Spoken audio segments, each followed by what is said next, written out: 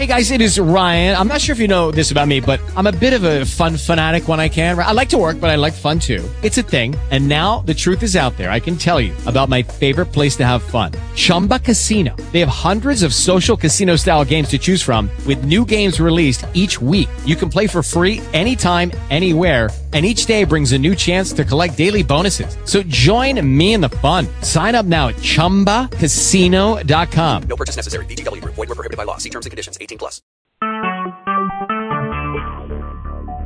Talk shoes. Recorded live. Welcome, everybody, to another fantastic episode of AGP. As always, I am your hostess. I am the one, the only, Amanda Gilliam. And with me today, I am pleased to welcome back someone who hasn't been on this show for 2 years, Mr. Phil Mackey, who is probably exhausted trying to get out of traffic and trying to get up the stairs as we are starting this show. Hi, Phil. How are you doing? Hey, kids. Nice to see you haven't changed any. No, not at all. I changed my underwear. That's nice. Yeah. Why is it? As soon as you say that, all I'm picturing is Big Hero 6. I wear them front to back, I turn them inside out, and I wear them front to back again. Thank you for reminding me of a really great movie. Oh, it's a great movie. And my underwear all have the wonderful months listed on them, so I know when to change them. So mine say July right now.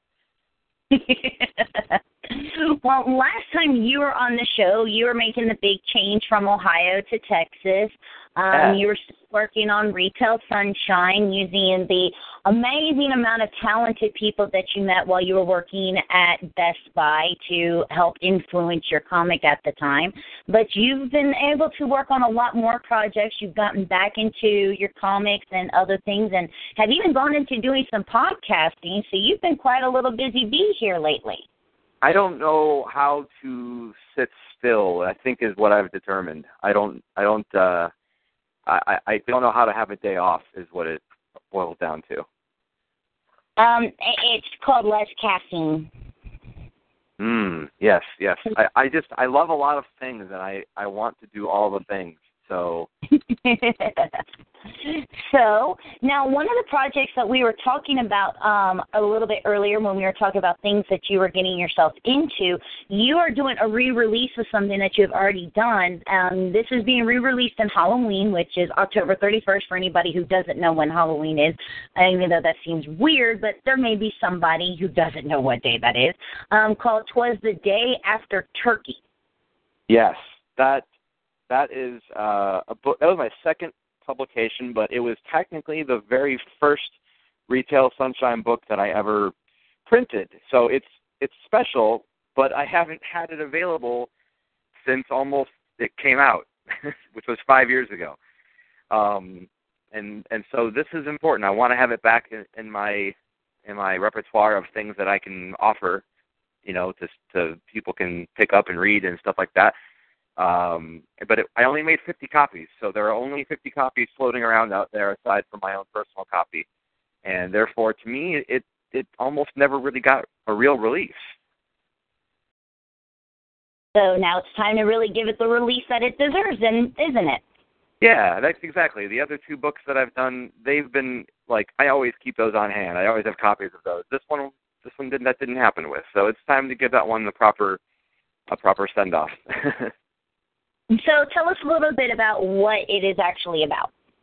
Yeah, it's interesting because the Retail Sunshine, for people that don't know about it, it's a strip, and strips are usually, a few panels, and you find them in the newspaper, or at least when people still read those. I don't know if that even happens anymore. And so strips are kind of episodic. You read one, and they're not necessarily tied to the other ones. So Retail Sunshine is one of those, but the first book I ever made wasn't a collection of those strips because at the time I had only been drawing Retail Sunshine for 2 years and I didn't have enough material yet. But I came up with this idea of Black Friday was such a big event when I was working in retail, and it still is.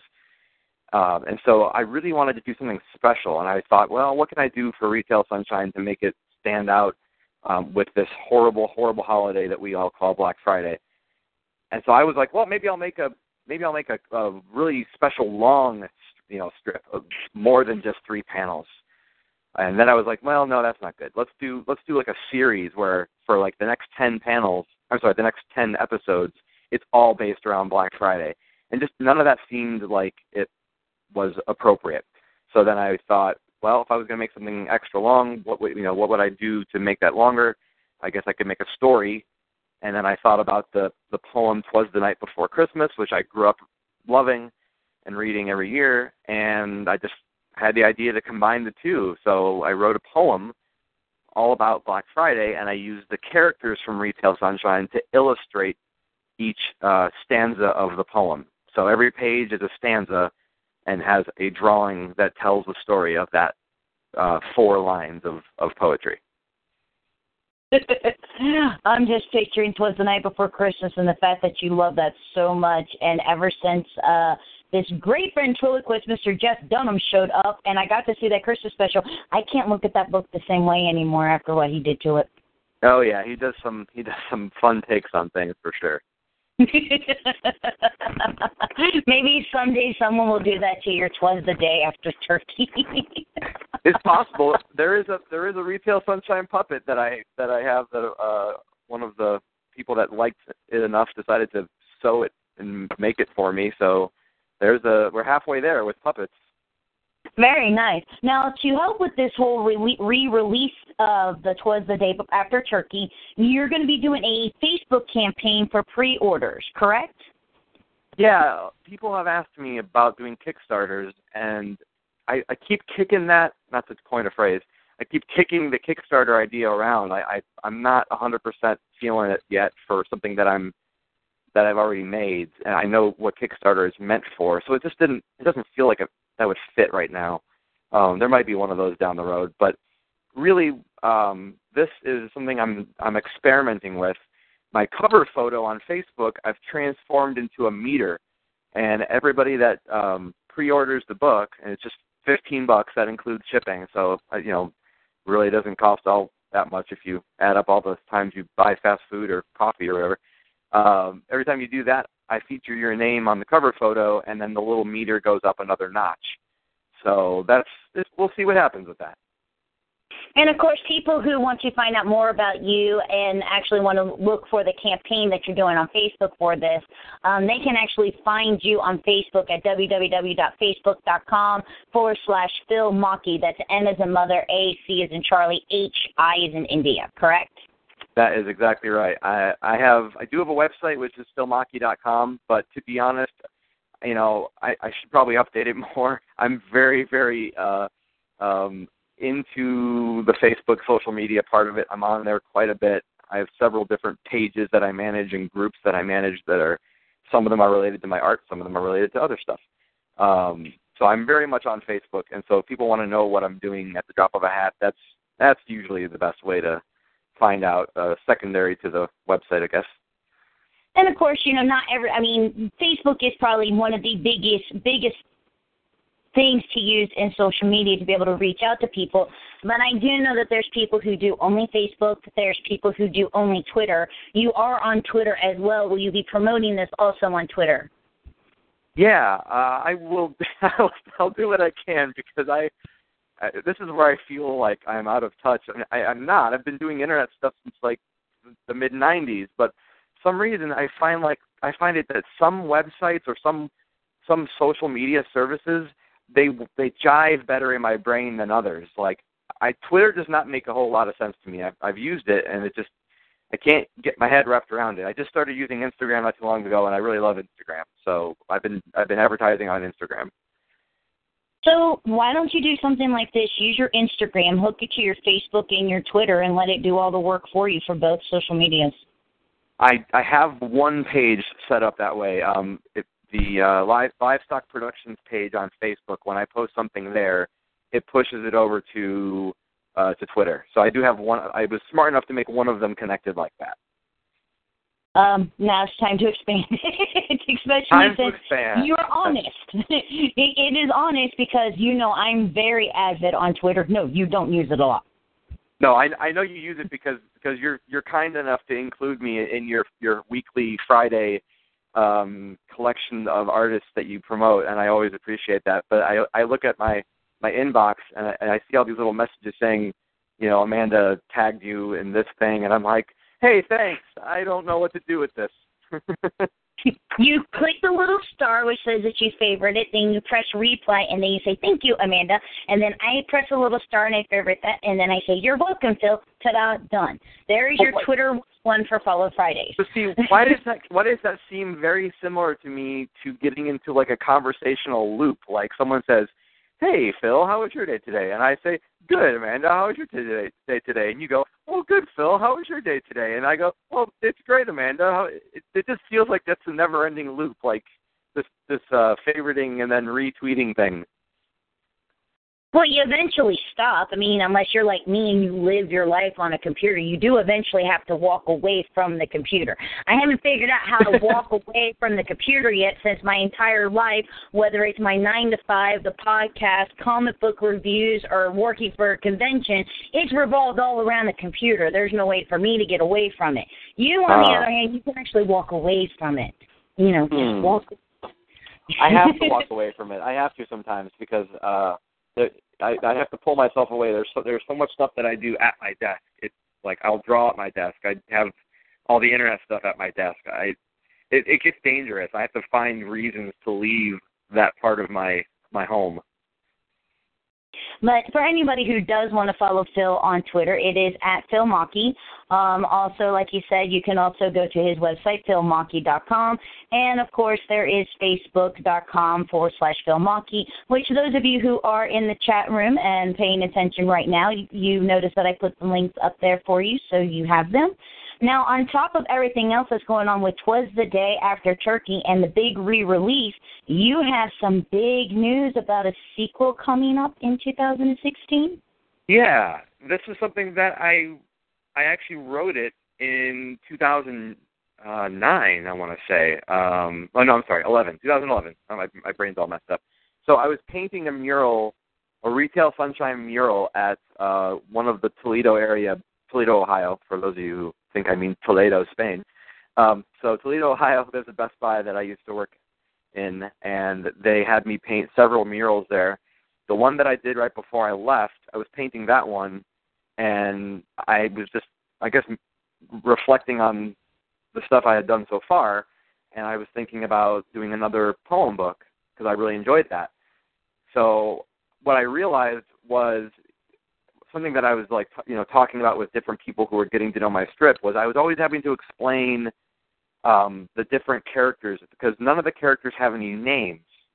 So they're all kind of like, it doesn't really make a difference in the story as to who's called what, but there are different classes of characters. They all wear different shirts, and that shirt tells the reader what their role is working in the retail store. So I found myself explaining that a lot, and I was like, man, it'd be cool if I had like some kind of a guidebook or a starter book that I could say, start with this. So the idea was, let's make a poem book, like a storybook, because I couldn't do that in the strip. It just didn't feel right. And I was like, I'll just make it about, a character who starts working at the store, and he has to go through orientation.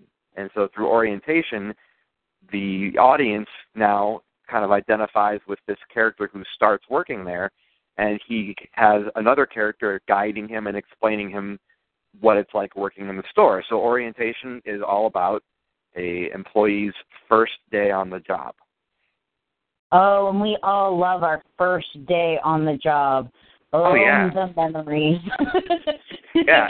And then once you're like, I hate orientation. And then once you actually start after work, you're going, can I go back to training? That was a lot easier.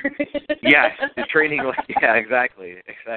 Well, and so I should clarify, it's not like a true sequel, meaning it isn't like this is what happens the next day. It's a sequel. It's a thematic sequel, meaning it's another illustrated poem, so it's the second time that I've done something like that. Very nice.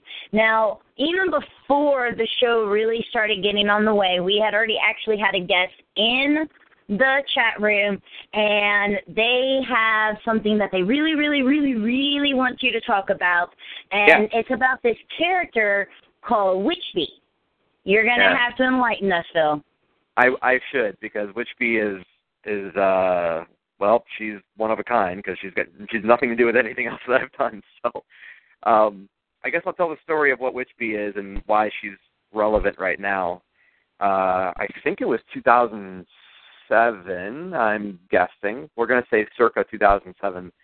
I was having dinner with some friends, and we were at a place called the Elephant Bar. Again, this is in Toledo, Ohio, not Toledo, Spain. And we were just discussing various things, and my one friend, her name's Christy, she was saying that she was describing somebody she worked with, a coworker, and she was trying to be polite about it. She goes, this coworker that I have with me, she's a real witch, but with a B. That's how she phrased it. That's not me trying to tone it down for your show. That's actually like her own words. So we all knew what she meant, but I decided to take things the way that I tend to take them. And I looked at her with a smug look, and I said, "You mean a witch bee?" And she kind of like got all deadpan with me and said, "Yes, Phil, a witch bee." And for some reason, that just like gave me the biggest giggle fest. I don't know, just the fact that she acknowledged it like that way. So I took my takeout box or take-home box because we were just done eating, we were just chatting, and I started drawing this little bee. And in my brain at that moment, I was thinking about all the different stuff that was kind of like trending at the time. There was a lot of goth, cute stuff that people were buying on their merchandise from stores like Hot Topic and other places like that. So I was kind of like doing a commentary. I was making fun of it a little bit, saying, "Oh, I could make something cute that is goth as well." So I did, and right there on the spot, and Christy was like, "Wow, that's awesome. If that was on a T-shirt, I would totally get that." And I'm like, "Are you serious? You really think people would buy this?" She's like, "Yeah." I said, "Well, I'll tell you what. If I can get you and like another half dozen people to agree to it, I will place the order for a small run of shirts, and I'll house the inventory myself." And sure enough, I ended up getting a couple batches, I believe, last I remember checking, and they all sold out. And since then, people have wanted her, but I never had her available again because I wasn't convinced that I could order a full order of shirts. It's ordering shirts is a pain because you have to know what everybody's sizes are. So it's always easier to go, "Hey, everybody, what size do you want?" Then I'll go place the order. And then that way everybody gets what they want, and I don't have any leftovers, and I don't have to sit on merchandise forever. But after you do that initial run, it's kind of harder to like prepare for a convention because you never have the right size. People always want, different styles, a girl's cut or I don't know, tank top or whatever. So she never went anywhere. She was done. But ever since then, people who had the shirt would tell me that they kept getting complimented on her and that they wanted to know where they could get one. So that's been on the back of my mind ever since 2007. So I guess this year, I don't know what it was that brought it back to my attention. It was a combination of the timing was just right. I had a break in the action. People like Mel, who's in the chat room, she was somebody that had one of the original shirts and was telling me that hers was falling apart and that she needed another one. And I'm like, okay, I'm ready to do this. You're ready to wear it again. That seems like a good time for me to do this. And what's changed in the last couple of years, Amanda, is that I've started going through a different website called Redbubble. And what's great about that is I can make a design and not have to order anything. People can just do it through Redbubble. Nice. Even though it sounds like that shirt should be something that you have on philmarkey.com so people can order it, but yes, it's not there yet. Yeah, she went live less than a week ago on the Redbubble website, and I'm still working on the back end. I'm working on designing my website to have a Witch Bee section. So really soon, there's going to be a Witch Bee section on philmarkey.com. It's just not there yet. But in the meantime, if you go to Redbubble and you just search Phil Markey, you'll see I've got I think 4 different T-shirt designs on their website right now. So that's until I get my website matching everything. Just go to redbubble.com and search Phil Markey. You'll find her. I'll take mine in a tank top, extra large, please. There you go. Well, I appreciate that. So it seems like you're doing a lot of bringing stuff back that, hasn't been around for a while, because on top of, bringing Witchby back and talking more about the shirts and bringing back The Day After Turkey, you have one other thing that you are rebooting, which is your livestock. You're rebooting that book as well.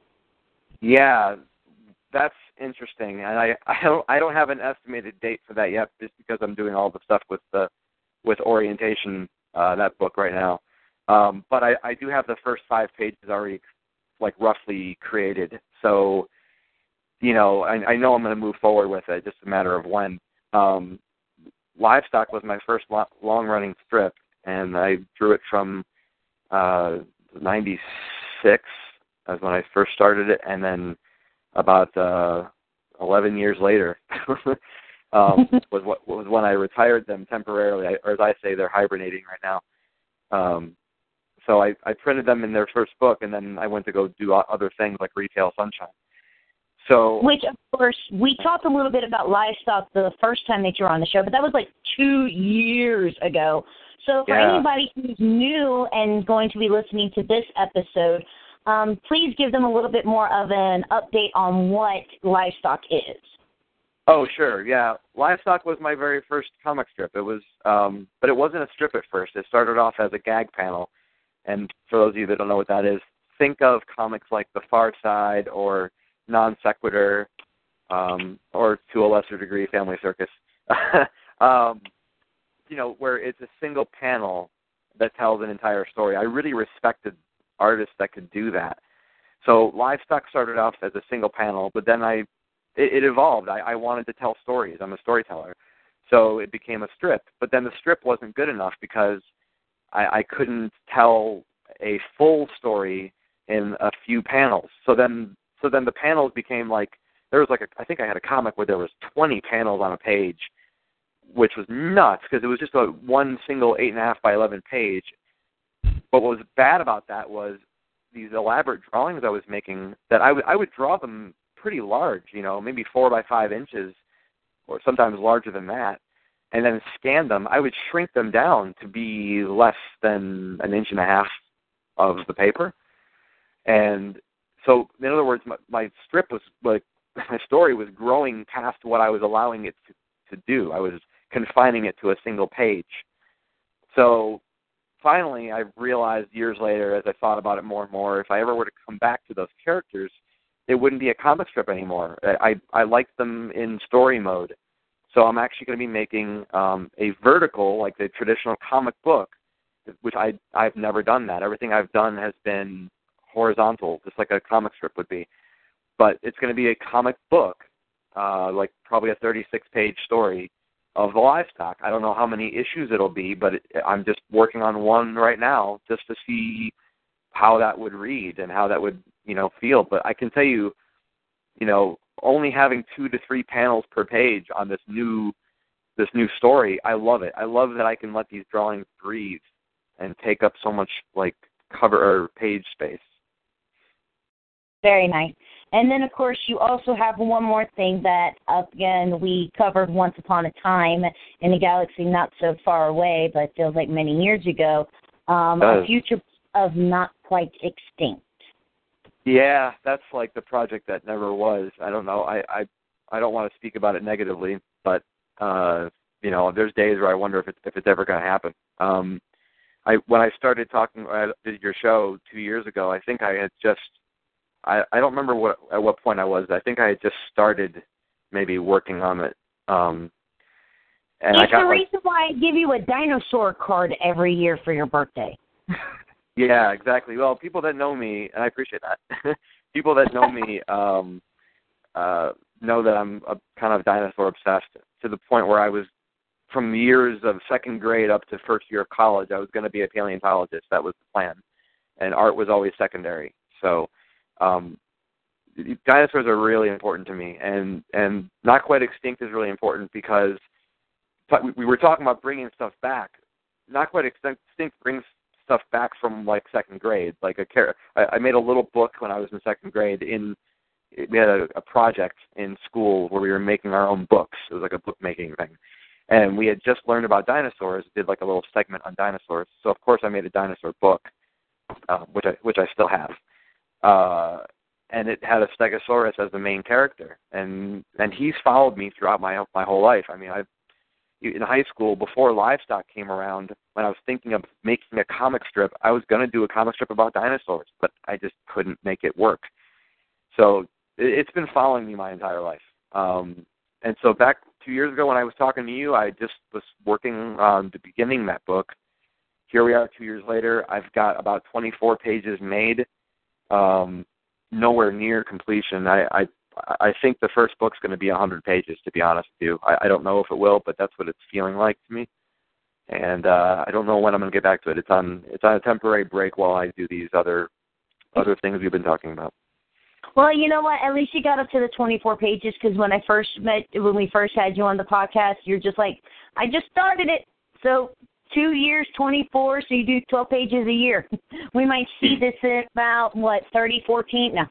I know. That's what it feels like. I mean, yeah, I don't know. I hope that maybe I'll get back in the groove of it again and I'll start cranking pages out faster. It's difficult. If you've seen any of the drawings, and those are online, I offer prints because I didn't know when the book was going to be ready, so I was like, well, I'll at least offer some of these prints, and they are on philnaki.com. But the drawings are really elaborate, and that's what's taking so long, is I want every page to be like a frameable work of art. So, anyway. Very, very nice. Now, and I understand you have a lot that's on your plate, because on top of all of your books and all of the artwork that you do and revamping everything that we've talked about before in the past, you went into a territory that I know a little bit about. You went into podcasting. You know a lot about that. just a little bit. And you started off with a show called The Phil Show. See, I tried the Amanda Show, but they did that on Nickelodeon. I thought it confused too many people, so I just went with AGP. But you have The Phil Show. Yeah. And your logo is wonderful, by the way. Your logo, it changed since 2 years ago. I love the new logo. It looks fantastic. Thank you. I have to give a shout-out to my friend Craig Patrick, who does logo designs. He lives here in Oxford and works at Miami University. He did that logo for me absolutely free. So, of course, big thank you, Craig, for that. He sat here, listened to a podcast, and that's how he came up with the design. Well, it's great. It looks very professional, and I think it suits you well. So I'm excited for you. But yeah, the Phil Show. So the Phil Show last year came out. It had a 2-part pilot episode, which is still available to listen to on YouTube, which I know is a weird place to put it. But I try to do things a little outside the box and shake things up a little bit. That's just how I've always done stuff. So the 2-episode pilot is there. It's divided into different little sections that are sketch comedy and old-timey radio type storytelling. There is a plan for more of it, but that pilot was such a long thing to make. I mean, it was hard to make it. It was so many hours of sitting in front of the computer editing audio, and I needed to take a little bit of a breather from it. So the plan now is, instead of putting up an episode as they get made, I'm working on, I already got scripts written, and some of it, it's not recorded, but I'm already to the point where I could record it. I'm going to make a season of the show, and then that way every week I'll have a new episode and people can listen to that. So the Phil Show's not gone; it's just in development. The podcast that you might be asking me about is Nate Has an Hour to Fill. Yep. And that started in, I think, early July. That's with my friend Nate Heberlein. The two of us just get together and have some really interesting stream of consciousness conversations that go every which way. And we decided to put a microphone in front of us and record for an hour while we sip on fizzy soft drinks that are not like the traditional ones that everybody finds in restaurants, but special bottling companies that make different sodas and things like that. So that's basically what it is. So where did you come up with the idea? What made you go, I want to try podcasting? I've actually wanted to do this for a while. I loved radio. I grew up with radio, and I've wanted to do radio stuff. And I've taken voice classes, and for a while I was going to do some voice acting. But that would have required shifting my entire everything and probably putting drawing aside and focusing only on that. So anyway, this is my way of doing voice stuff without doing it on my terms, I guess, instead of going out there and being a professional voice actor. But Nate, again, and I, we hang out a lot. We watch movies. We talk about nerd stuff. And we were having lunch with a former Best Buy coworker, because we all worked at Best Buy. And the guy was, he had never had lunch with us, and he was listening to the two of us talk, and he was going, are you guys planning this? Is this like a bit? And we were like, no, this is just how we talk.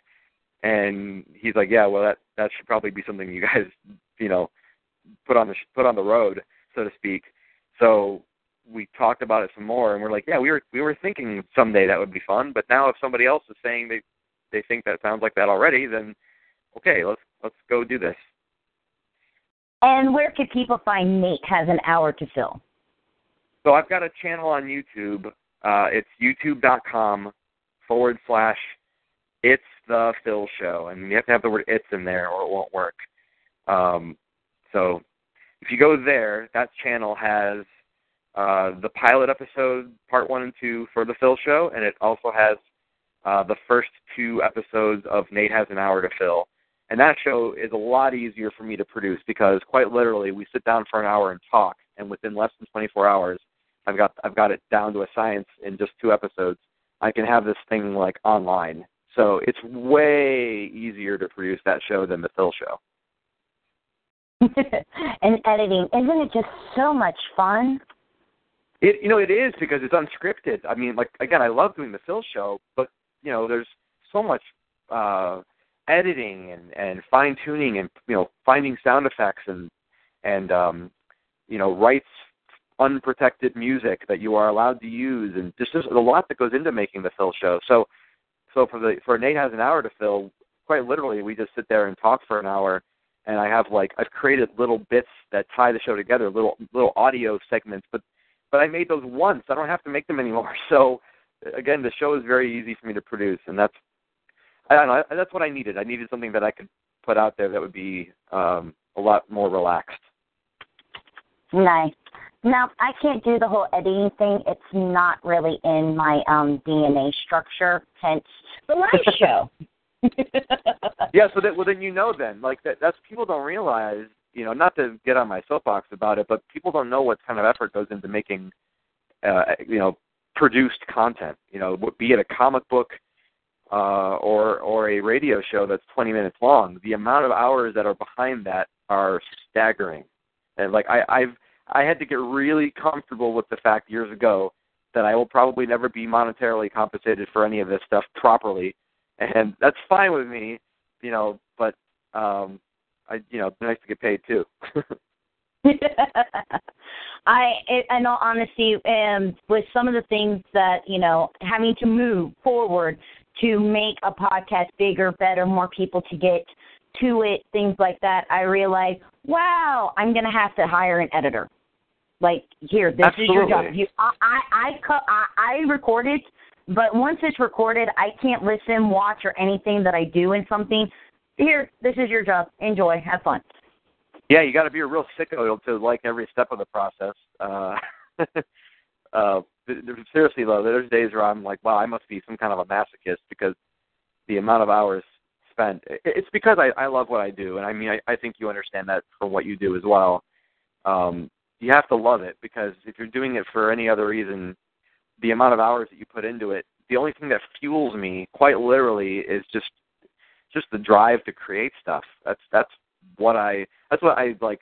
So those are the fumes that I'm getting off on because it certainly isn't paying the bills and it certainly isn't bringing me fame.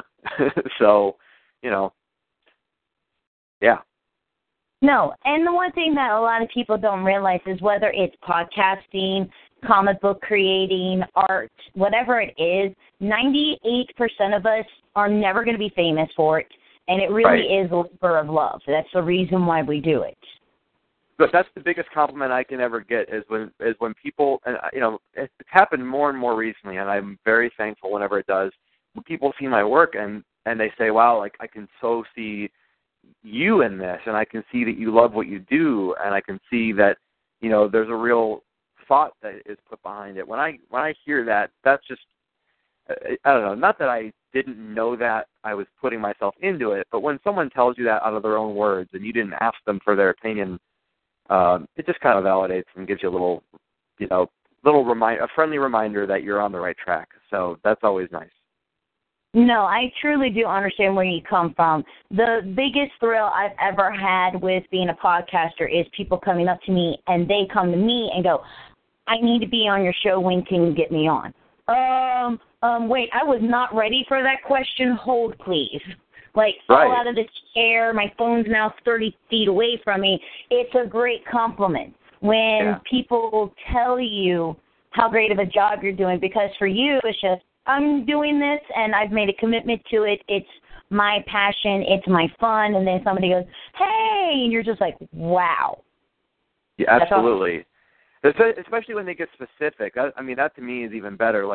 And now I'm sort of putting this out there, so I'm sure it's going to lose some specialness because I'm actually saying it. But I focus a lot on expressions. If people look at my work for, I don't know, longer than 5 minutes or even shorter than that, I don't know, they'll probably notice that the facial expressions I put into my characters are really where I emphasize most of everything I do. I guess Witchbee is an exception. She doesn't have too much going on in the face area, but in general, I love that sort of way of communicating without words, communicating with an expression. So when people tell me that they love my expressions on my characters, that just makes my day because that's where I'm putting my time. Which is something that I told you once before. I love the fact that the characters, even though in now I can't speak, Retail Sunshine, they're stick figures. They are just stick figures with shirts on, but you can see the expression and you can see the look on their faces when they do come up against the customer who goes, "How much is this?" with the $3.99 sticker right on the item. Right. Yes. I told you from the get-go, I love Retail Sunshine. It's always been one of my favorite things that you've always done. Could happen to be because I've worked in retail for quite some time, whether it's been for McDonald's or working for a shoe store or the fact that I even worked at a gas station for a short amount of time. I know those characters. It was like reliving the Clerks again.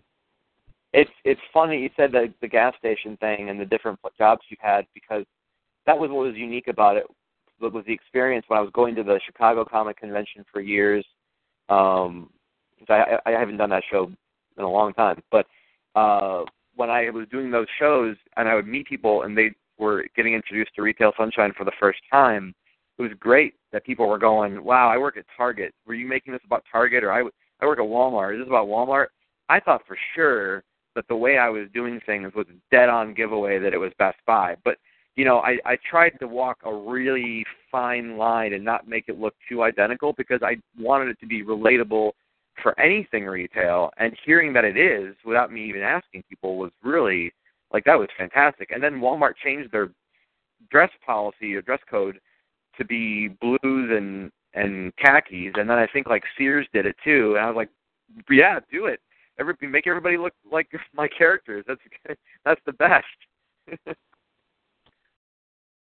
Nice. Oh, poor Mel.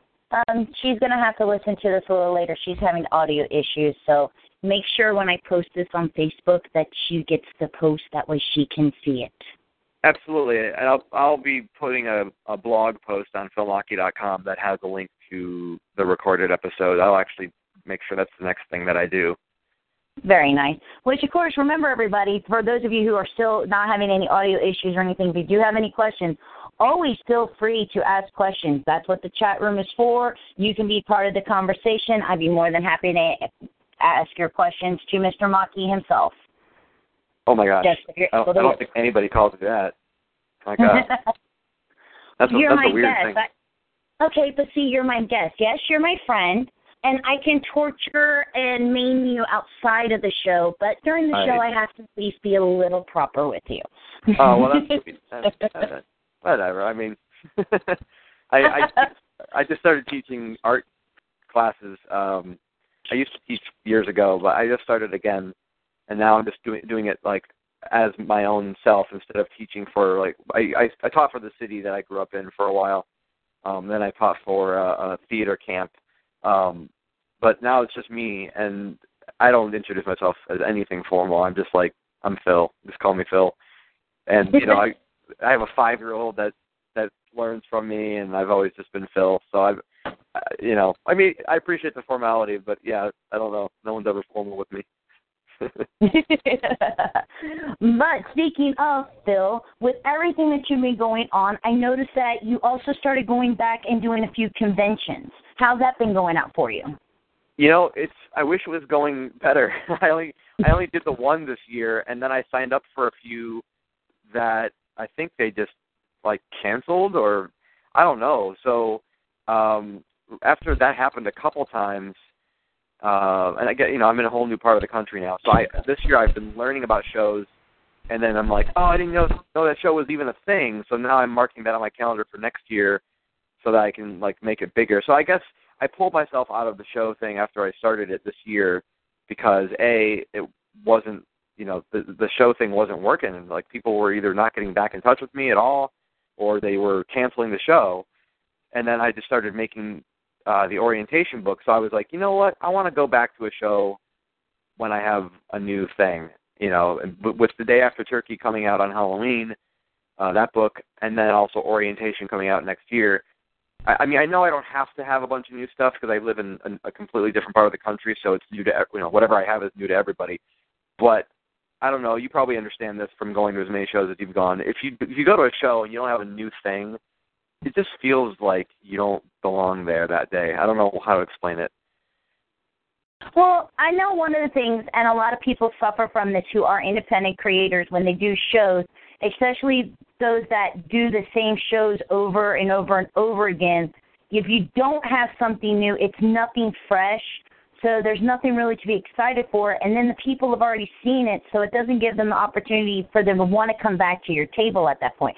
So I do understand that aspect. And even though you do live in another part of the United States at this point, you're still got some of the same stuff that you've had for a while, and anybody who may have already known you may already know that work.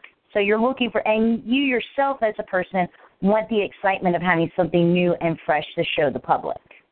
Yeah, it does something to you. I don't know, like I said, people at a show here in Austin, they don't know anything that I do, you know, at least for the first couple of shows that I went to. Now that I've done a few, I guess that's not true anymore. But, you know, it was all new to them. But when you go to a show and you get like a fresh batch of prints, or so just hot off the presses, you get a book, there is something, you're just so jazzed to just have it on the table for the first time and see the reactions of people. I don't know. It's very, like I said, you know, as much as what I do for fun and what a lot of comic artists do for fun, like I'm not a big substance person. Like I don't drink or smoke, or I'm pretty boring. But I could say that creating things is kind of a drug, because, I mean, it really, I don't know, it does something to me. So. No, I truly do understand it. When you're able to use your creativity and you come up with something and you really like it, and then people show their appreciation because they like it as well, it's one of the greatest highs you will ever have in your lifetime. Plus, also, it's always nice to have something new, because if you have something new and then they're like, ooh, look at this, and then you're like, oh, you like that? You should say where it started, and then you can pull out all the old stuff, too. You're like, ta-da, look, twice the amount of fun. More money, please. Yeah, exactly. And then you kind of blow people away, and they're like, wow, when did you have time for all this? And you're like, I've been doing this for years. You just didn't know about it. But yeah, but you know what's sad about that? What's that? It's been almost 20 years. Next year will be your 20-year anniversary within this industry. Do you realize that? And that's what it doesn't even like hit me, because technically I was drawing before drawing livestock. You know, I just call livestock my start, because that was when I started getting things printed in the school paper. that's when I felt like it began. But I was drawing my whole life, so. But yeah, that is weird. To say that was 20 years ago. I actually remember that day. I remember creating that first livestock comic that day. I actually remember that day. That is a weird thing to say because I can't remember what I had for lunch like yesterday. I had a Diet Coke and a cigarette for lunch yesterday. Yeah, that's what I had. That's delicious. Oh. Here is a question. Has the recent film Jurassic World perhaps inspired some new energy for Not Quite Extinct? Because they are really looking forward to your upcoming dinosaur book. Yeah, I'm looking forward to that book too. Because I've told people that when I was in the thick of it over the last 2 years, and I was really working on nothing but Not Quite Extinct, I felt like I could just quit everything else and make that series the rest of my life. There is a part of me that believes that if I was able to, like, not, because a lot of artists have day jobs. Not sorry to blow everyone's bubbles and think that we are making comics and getting paid for it, but everybody has a day job. There's very few of us that don't. So if I didn't have to work 40 hours a week doing my regular day job and then do everything else, part of me feels like I could just make that series forever. I know that's not true because I would probably want to do other stuff, and I've always been very diversified. But my point of that, I had a point. My point was that whole thing can be a series. That's Not Quite Extinct. I planned it out as a potential series that would go on, who knows, ad infinitum. Jurassic World, the only thing that did for me for Not Quite Extinct was momentarily make me miss dinosaurs, like drawing them, meaning like I was like, oh, I want to draw dinosaurs. That's pretty much what it did. For me, that movie was awesome. It had the greatest superpower I've ever seen. I can run this terrain in high heels. That is like the greatest superpower I have ever seen in a movie. I know.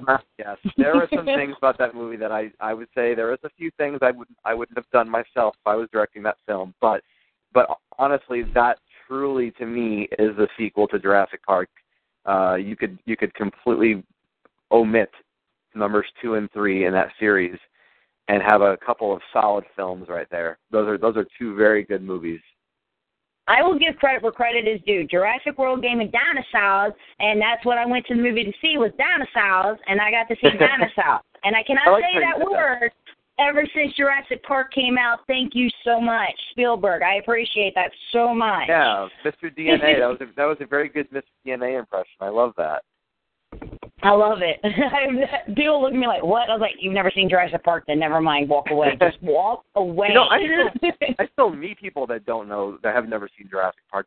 I mean, I guess maybe it's not that weird, but to me it's weird. That's like when somebody goes, I've never seen Star Wars, and like I have a heart attack, and then people have to resuscitate me because I've died. No, I keep meeting people who haven't seen Star Wars. Believe it or not, both of those things, people will say, I've never seen it. I'm like, well, why are we talking? And we do have people going, yes, you should do something special for the 20th anniversary. Well, for I think you should have a huge 20th anniversary thing for you. You mean, what, like 20th anniversary of livestock? Anything.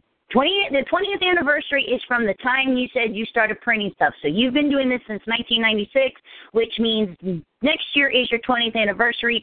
So on top of the fact that you will be having your, orientation come out in 2016, I think you need to do a 20-year anniversary hoopla.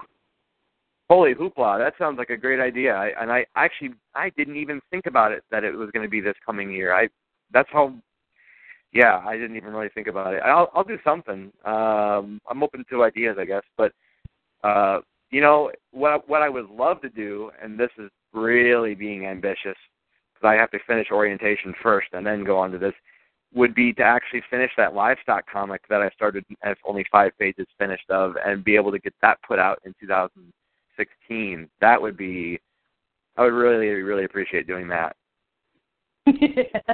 I think that sounds like you now have decided what you need to do for your 20th anniversary, and it sounds like you're going to have to do a lot of work, son. I know, man. And it's funny that you said a lot of work.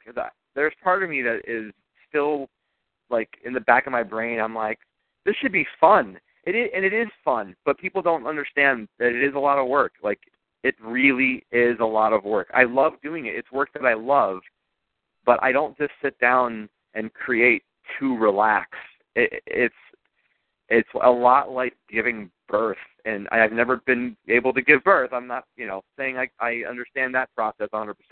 But when I tell people about what it takes and how much time I'm thinking about it, and I'm going to bed thinking about it and waking up thinking about it, and having, conversations with people and drifting off mid-conversation and thinking about it, it's creating is like giving birth. I don't know how else to put it.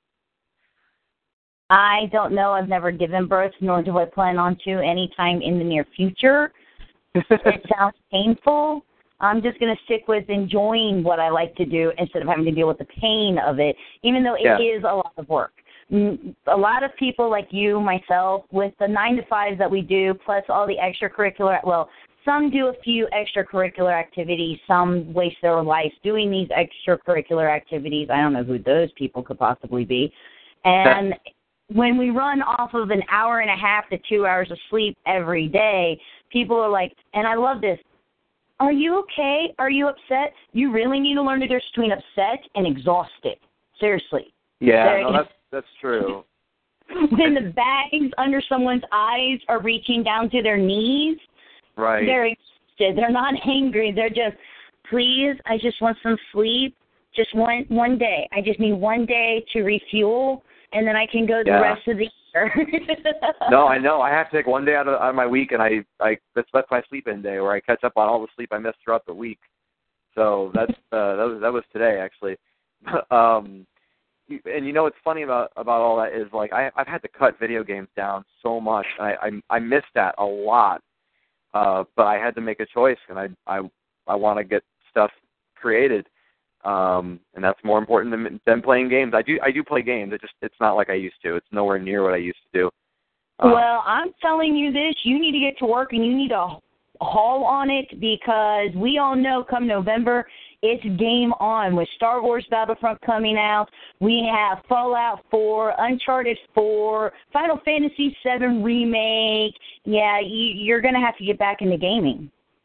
Well, I've already got games that are classics now, because I've owned them this long, and I've never even opened the seal on them. So, I don't know. I made a rule of myself to stop buying games until I play the ones I own. No. Like right now, I'm sorry. Star Wars Battlefront, that gameplay made me cry. I will play that. I haven't watched it yet. I haven't even seen any previews for it yet. It's pretty awesome? I cried. You cried.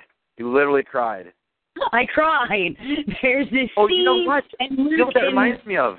Oh my gosh, I got to tell you before I forget. Oh my gosh, last night I went to Dave and Buster's on a whim. I got off work and I was like, I got to get out of the house. I'll go play video games somewhere. And I went to Dave and Buster's by myself. It was awesome. And there was a Star Wars game that I played. I had never played before, and it's like a pod game. You're inside of this little bubble, and the screen, you can't look anywhere and not see the screen unless you turn backwards. Uh-huh. And so it's like a flight simulator, but you're shooting down, TIE fighters and stuff. It was so amazingly good. I really had a blast playing that game. Did you cry? I didn't cry, but I seriously, you almost get motion sickness if somebody who suffers that probably wouldn't want to play that game, because you are probably within 2.5 feet, your nose to the screen. It's really close to you, and then it circles you. So you're in a ship. Nice. Yeah. Dave and Buster's has that. You guys, let me know. I will.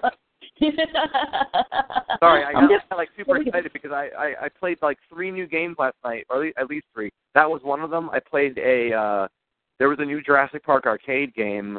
Oh my gosh, that was just eye candy. I put a picture up on Instagram about it. And then the third game I played that was amazing, they called it like a 4D, because the game seats would shake, and they would blow cold air on the back of your neck, and it was a horror game. So I'm not going to lie, I jumped a lot. That is a scary game. That I have played. The Jurassic Park game, I hope it's much better than what they had for Sega, because those Jurassic Park games were horrible. Yes, they were horrible. This one's fun. This is like if you've played Time Crisis or you've played House of the Dead or any of those shooter games, this is very much like that, but it's beautifully, like, it's colorful. And I mean, I don't like shooting dinosaurs, to be honest with you, because I love dinosaurs, but whatever. It's a shooter game. That's what you're supposed to do, so it's fun. No offense, as much as you love dinosaurs, if a pack of velociraptors were coming at you, would you just be like, it's okay, you can eat me because I love you, or are you going to shoot them? I wouldn't want to answer that question because I think that it might end in my own death with a smile on my face. I don't know. I would be like, no. I'm being eaten alive. Oh my gosh, this is the most amazing thing ever. I'm being eaten alive by velociraptors. This is so great. And I love the fact that you do say eaten alive, like they say in Jurassic Park. The point is, when it eats you, you're alive. That's right. That's a wonderful quote from Sam Neill. He goes, the point is, you are alive when they start to eat you. Of course, I was waiting for you to go, nah, I'm going to be that dude from Jurassic World. I've done trained them. That would be great. I love that idea. Jurassic World introduced such a cool concept of basically like raising and having a relationship with pack hunters, kind of like a wolf idea. And that was really, I like how innovative that was. They did something different. They didn't just redo Jurassic Park. That was really good. No, they really did. And one of the great things about that movie was just picking out all the little Easter eggs. There was like so many Easter eggs in that movie. I just love going, oh, wait, there was one. Oh, wait, and there's one over there. And that one's really cool there. And I enjoyed it. Does it have the greatest storyline? No. Is the love interest forced? Oh, my gosh, yes. But I get dinosaurs, and I get a lot of action, and I think my favorite scene was when the girl gets picked up. Oh, spoilers. I'm going to yell it. Spoilers. Spoilers for your ears. When the woman who's supposed to be watching the kids gets picked up by a pterodactyl, then she gets dropped, and she gets re-picked up by the pterodactyl, and whack! Yeah! Wasn't that an amazingly... I was like, thank you for bringing the action. My only complaint with that movie, if I'm going to make one complaint, because there was a bunch of minor complaints of things, but I would say this movie to me was what Aliens did to Alien. In other words, Alien had such suspense, and there was a fear element of it, and it had action. But Aliens was like the more Hollywood blockbuster shoot 'em up. That's what this felt like to me. This is an action movie, not a suspense survival type of a movie. Yeah, but still, it ain't no Aliens because it ain't got no Sigourney Weaver in it. So. Well, that's actually Sigourney Weaver. Wait a minute. I thought she was involved. I think she was the voice of something in this movie. I'm just saying, it's still not Sigourney Weaver going, get away from her, you witch bee. Right. Look at that. Full circle. You like that, huh? Oh, that was wonderful. Point for Amanda. Right there. But, no, it was still a really decently good movie for entertainment values. I did not go there for this in-depth storyline. I went there to see dinosaurs and action, and I got it, which... It gave me more action and more creatures than the Godzilla movie that they ever did. Yeah, but I actually like that Godzilla movie. I don't know, I enjoyed it. And no, you know me. You know I'm a huge Godzilla, Gamera, and Cthulhu fan. If you are going to bring out a Godzilla, Cthulhu, or a Gamera movie, I want to see my creature. If you're going to cut away so I can listen to people drama, I'm not going to enjoy it. Fair enough. I understand that 100%. Yep. The biggest they did to me is here they are. There's this big fight in the middle of the city, and they close the doors, and I'm like sitting there in the theater going, can I just push the doors back open? Seriously? Like, really? Yeah, you know what, though? When they did show the fight scene, I think that was I felt like it was worth it at that point. when I had to leave the theater, go back to my hotel room, turn on Netflix, and watch Godzilla versus Mothra because I didn't have enough Godzilla. There's a problem. Okay, fair enough. Thank you. Yeah. So we have actually come down to a little bit past 8 o'clock. Nothing like time flies when you're talking about dinosaurs. So just to do a little bit of recapping, you have 2 shows out. The Phil Show, which we did post a link. It's much easier if you can't find the link, which is youtube.com/user/It's the Phil Show. I already tried this. Just type in Phil Maki, and it's going to be the first thing that pops up when you type that in on YouTube. So you can check out the Phil Show, and of course Nate has an hour to fill. You can find Phil over on Facebook at www.facebook.com/PhilMaki. You can find him on his website, philmaki.com. You can follow him on Twitter, but he doesn't use it a lot, at PhilMaki. You can find more about what Witchbee looks like over at www.redbubble.com/people/retail sunshine/works. And then it goes back to Witchbee Greetings T-shirts. Just go to Redbubble and type in Witchbee. It'll be much faster. And there's not just T-shirts. There's like 20 other products on there. There's a big number 20, and you'll see like pillows and stickers and my personal favorite, little hardbound sketchbooks. So there's a lot of stuff on there. See, we said the number 20 again. Today's episode of AGP is brought to you by the letters P, the letters M, and the number 20. I like that. Oh, and man, one thing I forgot to say that actually might make everybody their life a little bit easier with keeping track of all those websites. I started a newsletter, and if you go to philmaki.com, there's a link at the top that is like a sentence. I made it obvious. It's a big sentence that says something like, if you can read this link, then you can be in the newsletter. Just click on that and sign up for it, and it goes out once every other Wednesday. So actually tomorrow is going to be a new newsletter. I put all the new stuff I'm doing in the newsletter.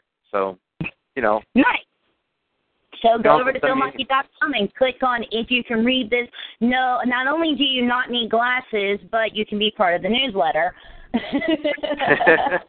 Well, if that doesn't work for you, you guys can send me an email. Just go to send an email to livestockproductions@gmail.com and just say you want to be in the newsletter, and I'll add you myself. So if you don't want to do the effort of filling out a very, very tiny form, I'll do it for you. I don't have to worry about that. I'm already with the newsletter. I've been with the newsletter since the first time we met. Yeah, this is a true story. True story. Yeah. And then, of course, everybody make sure that you are following him on all of the social media that is out there. He's even on Instagram. And that way you can follow the campaign for the pre-orders of 'Twas the Day After Turkey. You can hound him on, come on now, we really, really, really want Not Quite Extinct. We need some more dinosaurs in our lives. And, of course, make sure you go to YouTube, check out The Phil Show, Not Quite Extinct, and so many other things, including the Livestock Reboot book that he's got coming out, and the new Orientations book, which is a sequel to 'Twas the Day After Turkey, which will be coming out during the 20th anniversary. Woo! 20th anniversary of Livestock Productions, I guess, is what that is. And, of course, everybody, I want to thank everybody in the chat room for joining us today. I hope that you all had fun. I want to thank my guest, Phil Maki. And as always, AGP comes to you every Tuesday live at 7 p.m. Eastern Standard Time. Please keep tuned. If you would like to follow me, I am LadyBader79 on Twitter. I am Amanda Gilliam, which is spelled like William, but with a G instead of a W, on Facebook. And we have so many more guests, including my father, Mr. Tim Riley, who just brought back up his web comic strip. We also have people like Mark Tidwell, Josh Jeppy, and so many more people coming towards you within this wonderful industry that I like to call Geekville. And again, we appreciate your time, and go get some DNA, and maybe they'll make you a dinosaur. Good night. Hi, Amanda. Thank you. Bye. With the Lucky Land Slots, you can get lucky just about anywhere. This is your captain speaking. We've got clear runway and the weather's fine, but we're just going to circle up here a while and get lucky. No, nothing like that. It's just these cash prizes add up quick. So I suggest you sit back, keep your tray table upright, and start getting lucky. Play for free at LuckyLandSlots.com. Are you feeling lucky? No purchase necessary. Void where prohibited by law. 18+ terms and conditions apply. See website for details.